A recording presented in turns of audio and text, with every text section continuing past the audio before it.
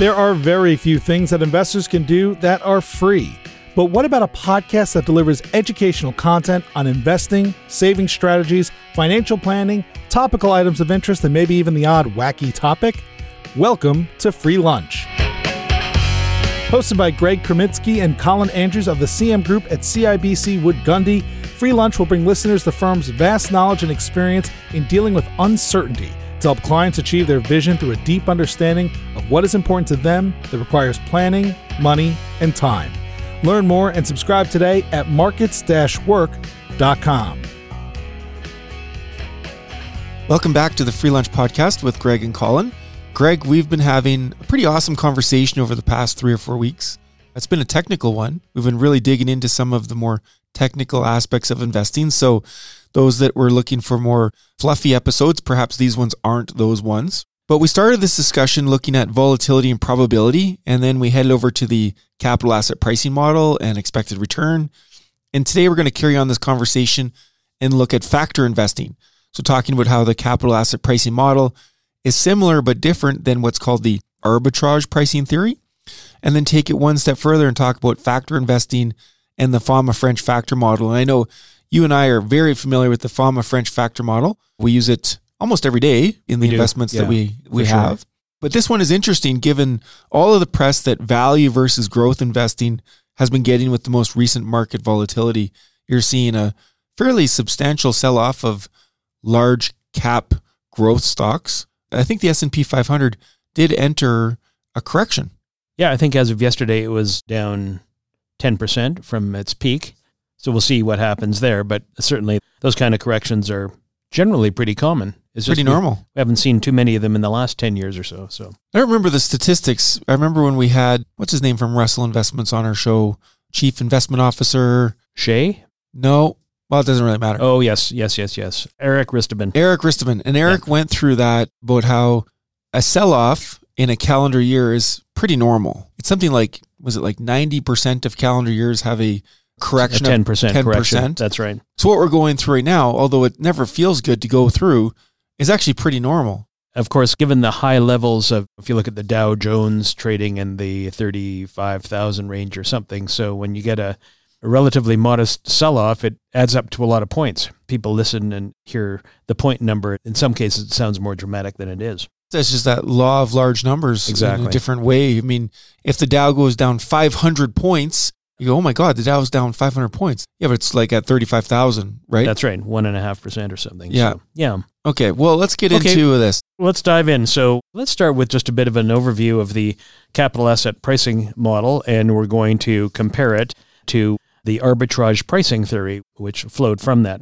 So just as a reminder, last week we talked about how in the 1960s, Jack Traynor, William Sharpe, John Lintner, and Jan Mosen developed what's called the capital asset pricing model, or CAPM, as we discuss it, to determine the theoretical appropriate rate that an asset should return given its level of risk assumed, and that's given the level of risk relative to the market as a whole. So afterwards, in 1976, economist Stephen Ross developed the arbitrage pricing theory as an alternative to the CAPM. And the APT, arbitrage pricing theory, introduced a framework that tries to explain the theoretical rate of return of an asset or portfolio in equilibrium as a linear function of the risk of the asset or portfolio with respect to a set of factors that capture systematic risk. Wow. And so that's a mouthful, and we're going to dive into that in more detail in just a second. Let's go back to, just for the listener's sake, a linear function. That's just a graphical term. So it's just saying if you have an x-axis and a y-axis, there's some linear relationship. That's right. And usually it involves adding certain factors and certain components. And we'll talk about that as we get into the mathematical background of that. First of all, as a review, the CAPM. The CAPM allows investors to quantify the expected return on an investment given the investment risk, the risk-free rate of return, the expected market return, and the beta, which we've talked about a lot, beta of an asset or portfolio. Okay, and the risk-free rate of return that's used is typically the federal funds rate or the 10-year government bond yield, something like that. And it's called the risk-free rate because the chance of the U.S. government defaulting on that is basically zero. Exactly. It's risk-free. Yeah. Okay. So an asset's or a portfolio's beta measures the theoretical volatility in relation to the overall market. So, for example, if a portfolio has a beta of 1.25 in relation to the S&P 500 index, it's theoretically 25% more volatile than the S&P 500 index, and therefore, if the index rises by 10%, the portfolio rises by 12.5%. And if the index falls by 10%, the portfolio would be expected to fall by 12.5%. So it's just a price sensitivity measure. Exactly. And the formula used is fairly simple, not as easy to describe over a podcast as it is to look at on a sheet of paper. But essentially, the formula used in CAPM is the expected return is the risk-free rate plus the beta of the portfolio times the market premium or the equity premium. And that equity premium is just the expected return on the market minus the risk-free rate. So that's the premium. If you think about it, if the risk-free rate is 1% and the expected return on the market is 8%, as we talked about last year, the equity premium is 8 minus 1 or 7. So again, the expected return is the risk-free rate plus the beta of the portfolio times the equity premium. And so there are some people that say that the CAPM is just too simplistic. It's only showing one price sensitivity measure and one market premium. And so That's where this arbitrage pricing theory came from. So arbitrage pricing theory is a multi-factor asset pricing model, whereas the CAPM is a single factor pricing model. So in the arbitrage pricing theory, it's based on the idea that an asset's returns can be predicted using that same linear relationship that you talked about between the expected return, but using a number of macroeconomic variables instead of just beta. They use that to capture systematic risk. And as we talked about in previous episodes, systematic risk is just the risk of being invested. Unsystematic risk would be like company-specific risk. So it's a useful tool for analyzing portfolios from a value investing perspective and in order to identify securities that may be temporarily mispriced. That's the whole premise of the arbitrage pricing theory. Well, I mean, it makes sense. That's the term arbitrage. So how does it work? It was developed as an alternative to the capital asset pricing model, which you talked about. But unlike the CAPM, which assumes markets are perfectly efficient, the arbitrage pricing theory actually assumes markets sometimes misprice securities. So before the market eventually corrects and securities move back to their fair value. And I think that's a pretty fair statement for a lot of people. A lot of people would say, yes, the CAPM makes sense if the market was completely efficient 100% of the time. And what's been shown is that there's periods of time where maybe it's not 100% efficient. So using the arbitrage pricing theory, arbitrageurs, that's a tough word to say. Am I saying that right? You are. Arbitrageurs hope to take advantage of any deviations from fair market value. So looking at some spread. However, this is not a risk-free operation in the classic sense of arbitrage because investors, they're assuming that the model is correct and making directional trades rather than locking in risk-free profits. So it's not risk-free to do this. It's just another model. That's right. And it is a mathematical model. So while the arbitrage pricing theory is more flexible than the capital asset pricing model, it's actually more complex. And that's where a lot of people will default to the CAPM versus the arbitrage pricing theories because it's just simpler to understand. It's simpler to calculate because the CAPM only takes into account one factor. We talked about that, market risk or beta, or the beta of that market risk. So while the arbitrage pricing theory has multiple factors and it takes a considerable amount of research to determine how sensitive a security is to various macroeconomic risks. Like we're experiencing some of those right now in the world. I've been getting a few calls lately about why is my portfolio down? Why is the market down? We look at things like, I don't know, inflation. Inflation's that's a big one. At an all-time high rate. Well, not an all-time high, but a high. We've got a potential war occurring in Ukraine and Russia. We've got supply chain issues. Those could all be various factors that could be used to calculate an expected return. So the factors, as well as how many of them, are subjective choices, just like what we talked about, which means people have varying results depending on the choices they make. So if you use certain factors to explain a return, you're going to get a different output than if you use different factors. So the arbitrage pricing theory factors are the systematic risk that cannot be reduced by simple diversification of a portfolio. So the most reliable ones, or the most common arbitrage pricing theory factors that people tend to use, are inflation, which we mentioned, gross national product, corporate bond spreads, and shifts in the yield curve, something that's been occurring recently. We've had a shift in the yield curve. Other commonly used factors would be gross domestic product, commodities prices, market indices, and even exchange rates. So I want to give just a quick example because I know this is complex stuff. Like, I'm not expecting most people to come away from this episode and say, oh, I totally get how the arbitrage pricing theory works versus the capital asset pricing model. That's kind of our world. That's right. But I think it's really important to understand that a lot of these things are based on models. And then models, and as we'll talk probably in the next episode at length, models basically just provide a theoretical basis to go back and look at data to see how well the models matched up with the actual results. And if they have, then they can be used for future investment purposes. Let me give this example. So I'll give it in two ways. So the first example, if we calculate using the capital asset pricing model and we use the risk-free rate at 3%, the beta at 1.3, and the market risk premium at 9%, if we plug in those numbers, our expected return for that portfolio is 10.8%. Got it. 10.8. That's in the capital asset pricing model. But if we use the arbitrage pricing theory and we include some different factors, so in this case, we're using gross domestic product, we're using inflation, and we're using gold prices.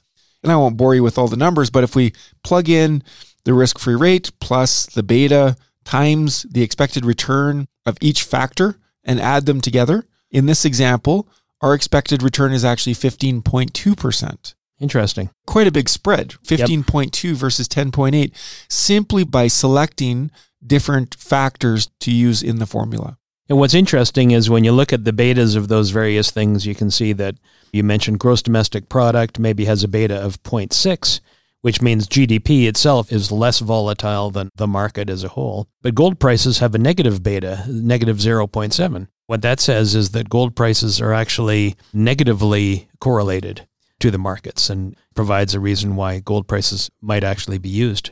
Gold might be used in a portfolio. As a hedge. Exactly. Well, that was a real mouthful we just went through. That was a mouthful. And again, the numbers are less important than the whole basic concept of a multi-factor model as opposed to a single factor model, which is CAPM. And I think, Craig, it'd be fair for everybody to kind of get that intuitively. Like if you have one factor that you're using in your calculation versus having multiple factors, you're going to get different outcomes. The problem, as pointed out, the reason this is more complex is it's not clear which factors you should use.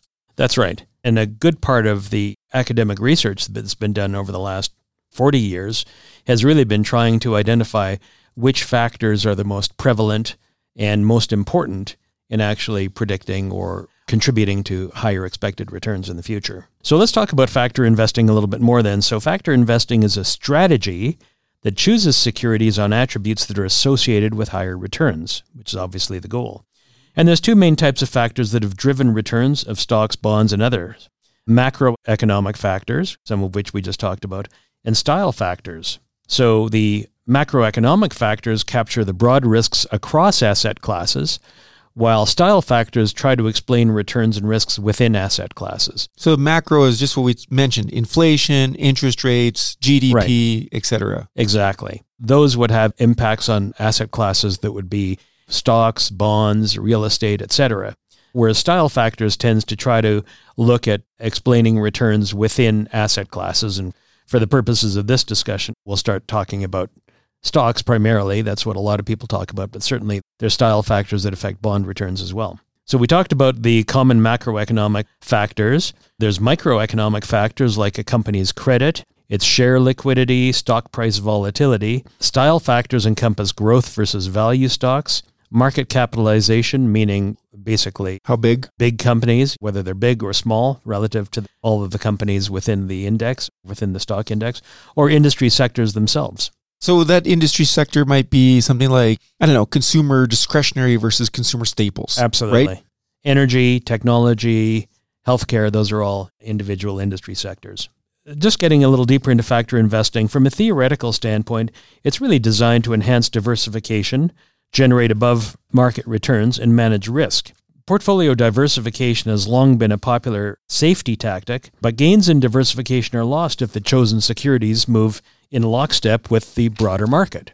An investor might choose a mixture of stocks and bonds that all decline in value when certain market conditions arise. So that would be not a great situation, but the good news is that factor investing can offset potential risks by targeting broad, persistent, and long recognized drivers of return. And again, that's what a lot of the academic research has been geared towards trying to identify. But let's relate that to what's happening right now in the market, because going back to the calls we've been getting about why is my portfolio down, or why is the market down? Why are bonds down at the same time? We talked about this, I think, in our last episode or one before, where during times of really high volatility, those asset classes that tend to be negatively correlated, so moving in opposite directions, tend to move in the same direction for a short period of time. If you have a lot of volatility and the stock market sells off, the bond market is probably going to sell off a little bit too.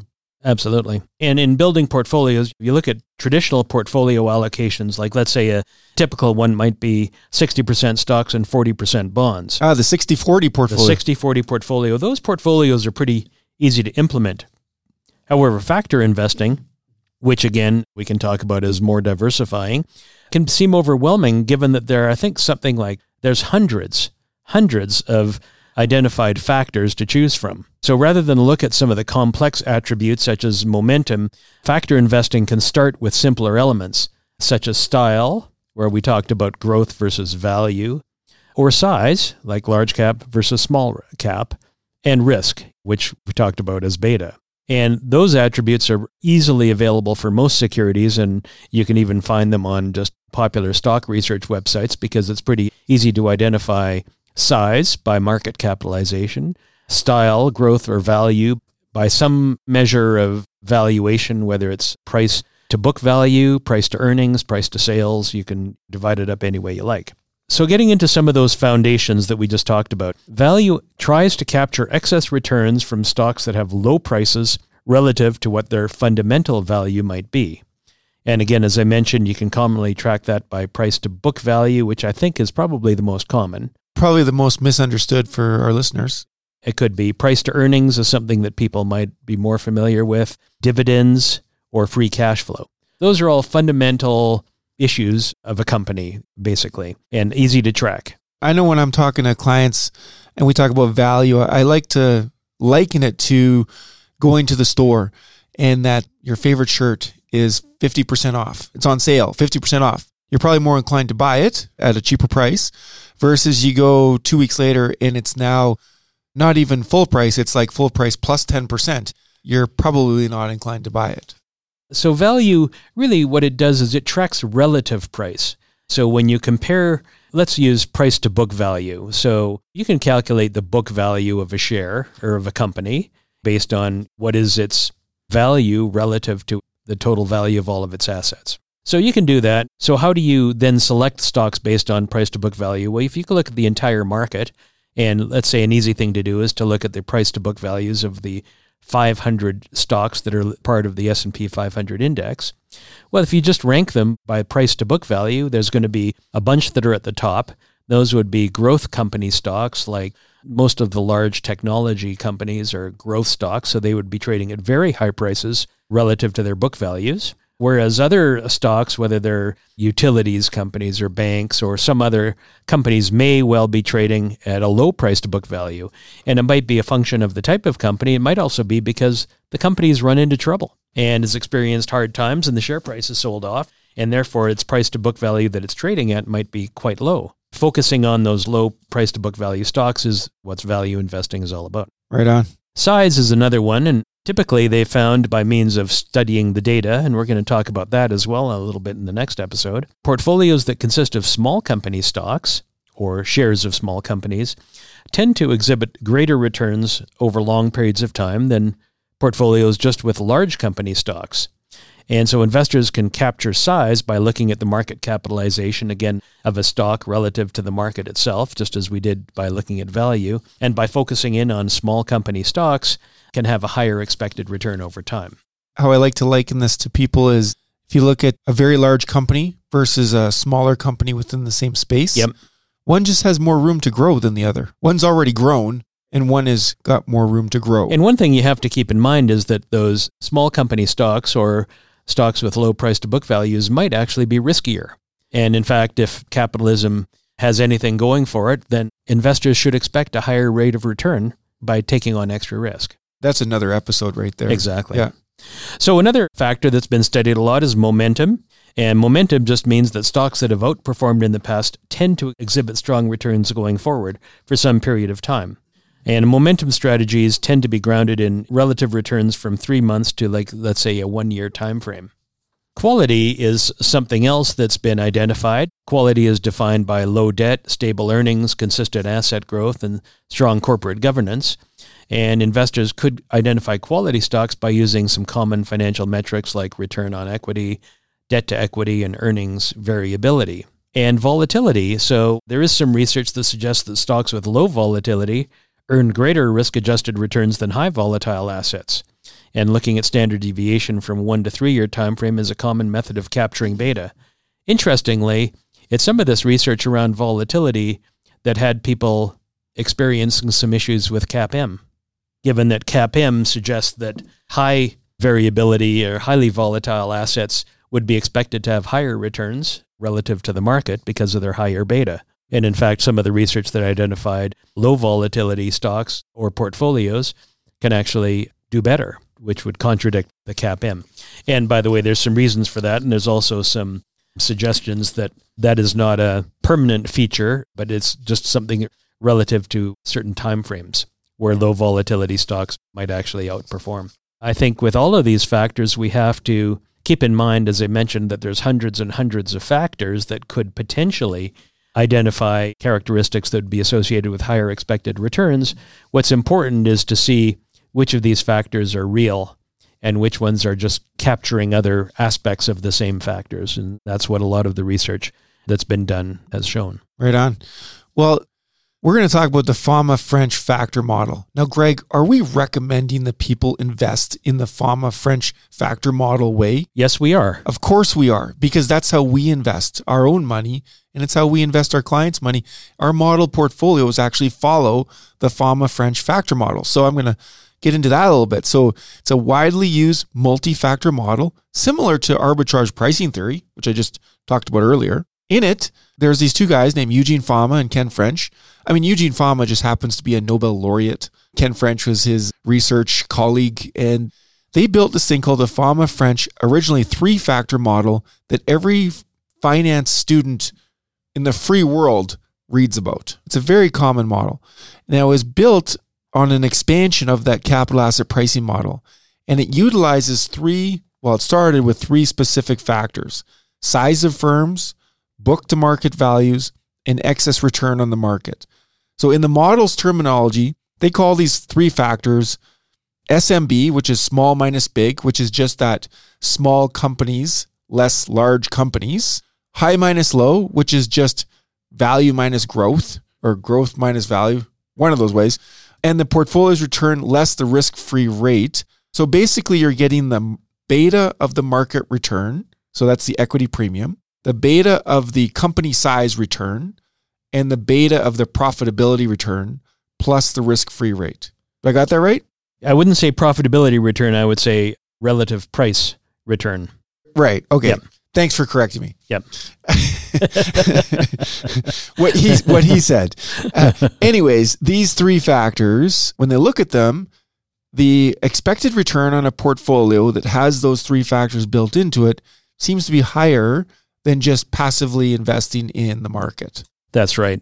And the reasons why this was such an important paper that they came out with is because by using data going back to 1926, you could see that those factors are prevalent not just in the U.S. market, but in international stock markets. And that prevalence makes the research fairly robust that those factors are real, because it's not just an anomaly that they identified in one market around the world or in one time period, but rather over multiple time periods in multiple markets.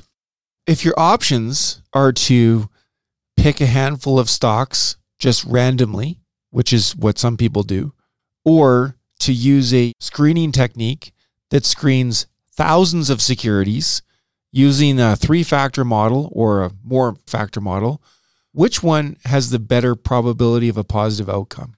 Well, Colin, I would say the one that has screened thousands of stocks from around the world and is tilting towards those factors that are associated with the higher expected returns. We can just wrap up the episode right there? Absolutely. Yeah. Actually, I think we should wrap it up. We're running along here. For today, that was kind of a fun discussion. I know it was technical. I know the last 3 or 4 episodes have been technical, but the reason we're getting into some of this more technical aspect is, like I said last time, somebody asked us to. That's right. And we're happy to oblige. There's a lot of things we can talk about in investing that are maybe easier to follow than factor models, but this is really important stuff too. Well, and what it does is it highlights the science that goes into building portfolios. Back in the olden days, like when I started in this business, you would build portfolios by saying, well, I guess we should have a couple of telecom companies and maybe a couple of utility companies and maybe a couple of oil companies. And they would all be selected just based on a point-in-time analysis of the company's prospects. Well, I think this company should do well. They've got an experienced management team and a strong balance sheet and things like that. And in building portfolios, there has to be more to it than that. And I think what the academic science shows is that there is a lot more to it than that when you construct portfolios. And whether you use a single factor model, whether it's CAPM or the arbitrage pricing theory, or more recently, factor investing, there are better ways to build portfolios that expose that portfolio to the factors of higher expected returns. And if you have that ability to do that, why wouldn't you? Exactly. Why wouldn't you? But there is a reason why people do default to CAPM, because it's just more simple. Correct. Right? Yeah, right on. So for our next episode, we're going to get into a little bit more on specifically on those factors. What else are we going to talk about in that episode? Well, we'll talk about those factors. We'll also talk a little bit about what made this kind of research possible, and that is the development of the databases that allow researchers to look at stock data going back 100 years. That should be a really interesting discussion to talk about databases. Maybe we'll try to bring something into that conversation. But I mean, because listen, it's not like when I'm with my family at the dinner table, which we're not usually at the dinner table together anymore because I have 2 teenagers.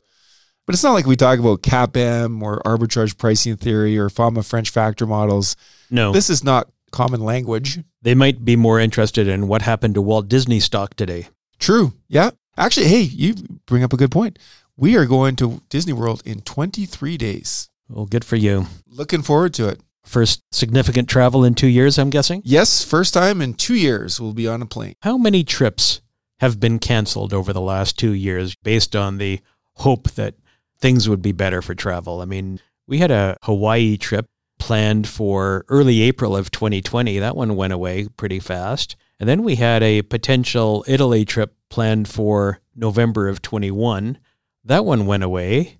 And we had a Mexico trip planned for this March. That one's gone. So what about you?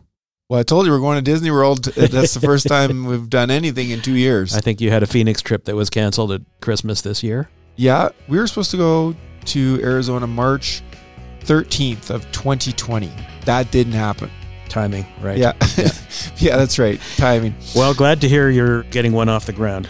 Okay, remember to give us a review on Apple Podcasts and let us know what you want us to talk about in future episodes. We appreciate you being with us. Yep. Till next time. Thank you for listening to the Free Lunch Podcast hosted by the CM Group at CIBC Wood Gundy. To subscribe to this podcast to get more realistic insight on investing or to connect with one of our talented partners, please head on over to markets-work.com. We'll see you next time on the Free Lunch Podcast. The CIBC logo and CIBC Private Wealth Management are registered trademarks of CIBC. If you are currently a CIBC Wood Gundy client, please contact your investment advisor. CIBC Private Wealth Management consists of services provided by CIBC and certain of its subsidiaries, including CIBC Wood Gundy, a division of CIBC World Markets, Inc.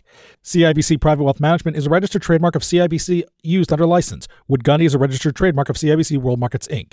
Colin Andrews and Greg Kreminsky are investment advisors with CIBC Wood Gundy.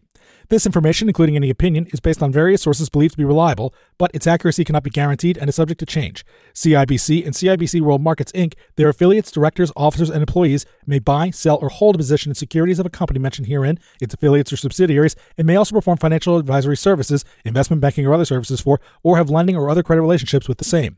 CIBC World Markets, Inc. and its representatives will receive sales commissions and or a spread between bid and ask prices if you purchase, sell, or hold the securities referred to above. CIBC World Markets, Inc. 2022.